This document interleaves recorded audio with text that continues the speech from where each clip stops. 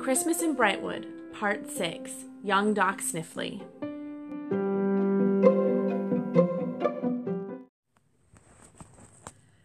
Beckett first tracked down the doctor and sent him to the Lightfoots to check on Jasper's injured leg. Then he focused on finding help for the tree. He was bound and determined that Cosmo and Cherry would have their Christmas tree. His own family lived in the hollow of a beautiful red maple tree.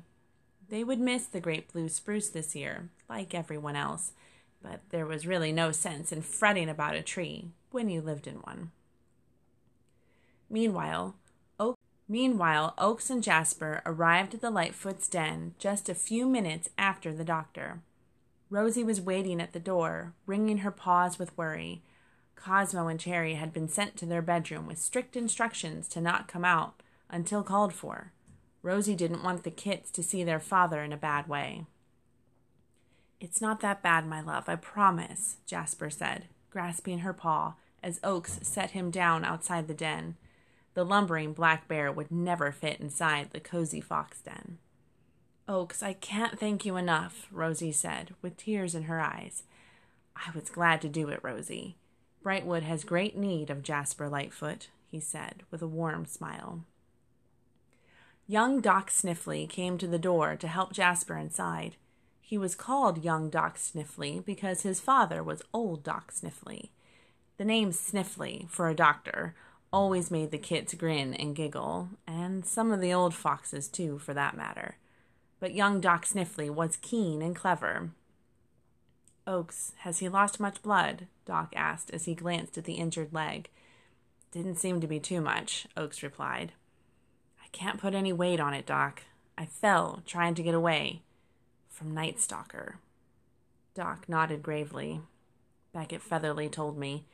It's a good thing the grand celebration is canceled. We'd be sitting in a perfect trap for Flint and Night Stalker." "I'll leave you to your doctoring," Oaks said, and he turned to leave. "Oh, please wait, Oaks. Just a minute. Let me give you something, please," Rosie pleaded. "I have cakes and cookies and pies and jam and a loaf of bread just from the oven." No one in Brightwood turned down something from Rosie Lightfoot's kitchen, and Oaks was no exception. "Any chance you have honey cake?" "Just baked this morning with Cherry's help," Rosie said. She scampered into her kitchen as Doc lowered Jasper onto the couch for an examination. She dashed back to the door of the den with the honey cake wrapped in one of her red gingham tea towels. It's not easy for a small red fox to hug a large black bear, but Rosie did her best. She squeezed Oaks as tightly as she could before pressing the honey cakes into his enormous paws. "He'll be all right, Rosie," Oaks assured her. As Oaks took his leave, Rosie noticed the heavy mailbag by the door. She lugged it inside, wondering how Jasper ever managed to carry and deliver so many things each day. She spied 2 sets of bright eyes peering and 2 long snouts peeping through a crack in their bedroom door. Her heart broke for her kits, so worried for their father, and she decided not to scold them. They would find out everything soon enough anyway. All of Brightwood would need to know Night Stalker was on the prowl. In the living room, Doc Sniffly wrapped Jasper's leg with a long white bandage. "You won't be able to walk for a few days, after Christmas at least. Maybe the New Year. Probably depends on how well you follow directions." "Is it broken?" Rosie asked. She dropped to her knees next to the couch and took Jasper's paw in hers. "No, but it is a good sprain.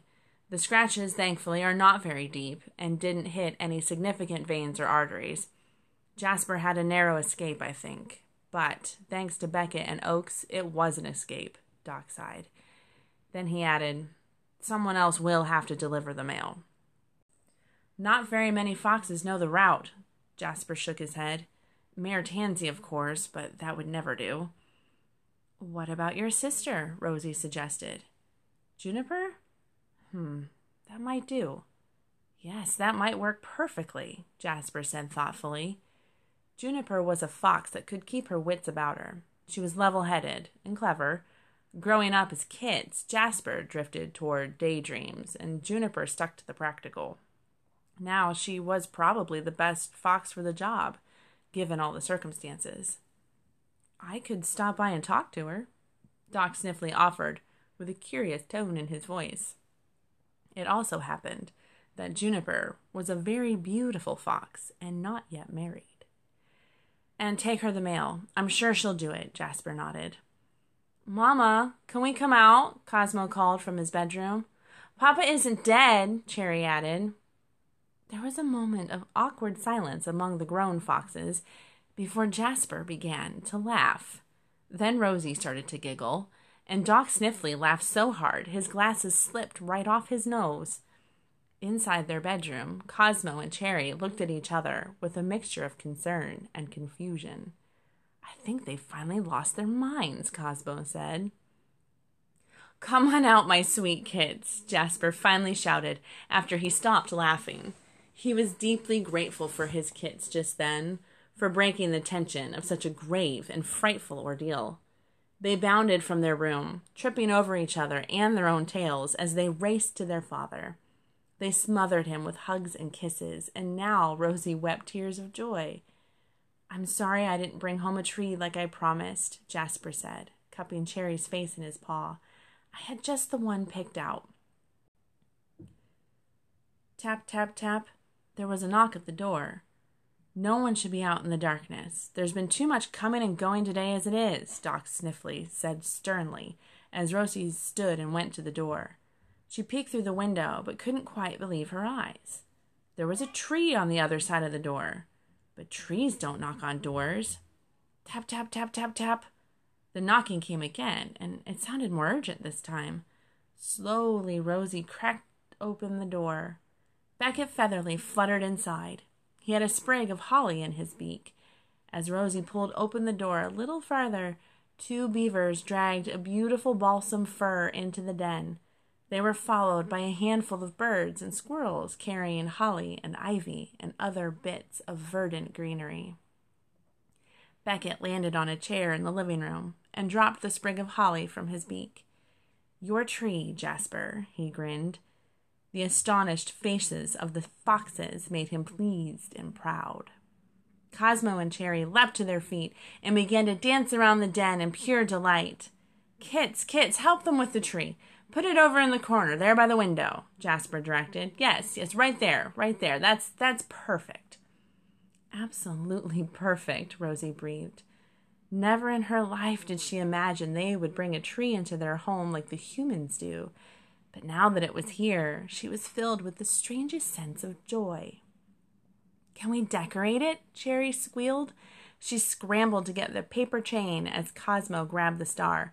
Can I put the star on? Cosmo asked.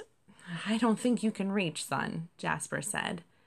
I can help with that, Beckett smiled. We'll do it together, Cosmo. Beckett flew to the top of the balsam fir, and as Cosmo reached on the tippy top of his toes, the bird pinched the star in his beak. Together they got it settled on the top of the Lightfoot's very own Christmas tree. Jasper gave the beavers his hearty thanks, for it would have been impossible without them, and Rosie, of course, made sure they departed with some of her sweets in hand. The trouble with you, Beckett, is I can't give you a parcel to take home to your family, Rosie said wistfully. A bird can't travel with baggage, after all, even a sparrow mighty at heart like Beckett.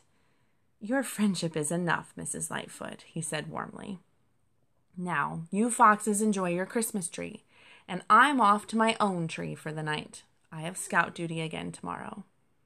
Will you keep an eye on my sister? Young Doc Sniffly here is going to see if she'll deliver the mail for the next couple of days while my leg heals. Will do, Jasper, Beckett promised. I'll be on my way as well, Doc Sniffly said, taking up his medical bag and the mail bag.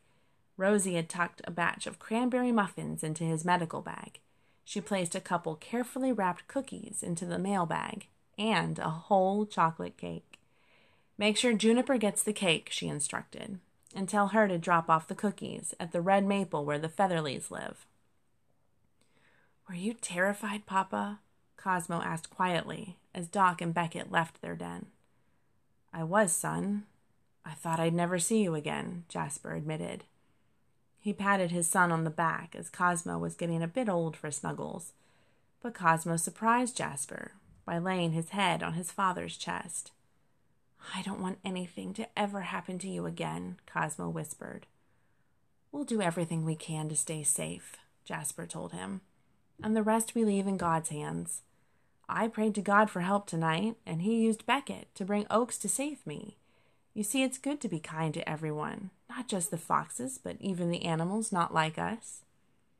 But Beckett and Oaks can't be everywhere in Brightwood, Cosmo pointed out.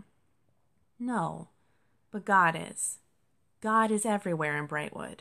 Every rock, every tree, every stream is under his care. Then how did the mountain lions come back? How did Night Stalker get into Brightwood? Well, I don't exactly know, Cosmo. There is still danger in the wood and always will be until all things new, Rosie explained to her son. She sat on the floor and Cherry scampered to sit in her lap. All things new? Cherry asked. There will come a time when God makes all things new. We animals look forward to that time, and always have. Then we'll live in peace with everyone, and all will be as God created it to be. Even with the mountain lions? Even mountain lions, and humans, Rosie said. Humans. Wow, Cosmo whispered. Until then, scary things can happen, Jasper said. But we keep trusting God. He has a plan and a purpose for all of us. Even me? Cherry wanted to know. Even you, Cherry Lightfoot, Mama pronounced, kissing the top of her furry head. I like our tree, Papa, Cherry sighed. No, I love our tree. Me too. Can we decorate it some more? Cosmo asked eagerly. Absolutely.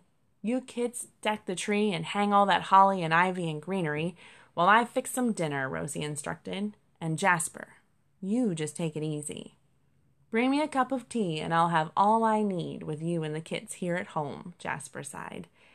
Never before had Jasper been so grateful for a safe, snug den, his own dear family, and his friends, and a piping hot cup of spiced tea.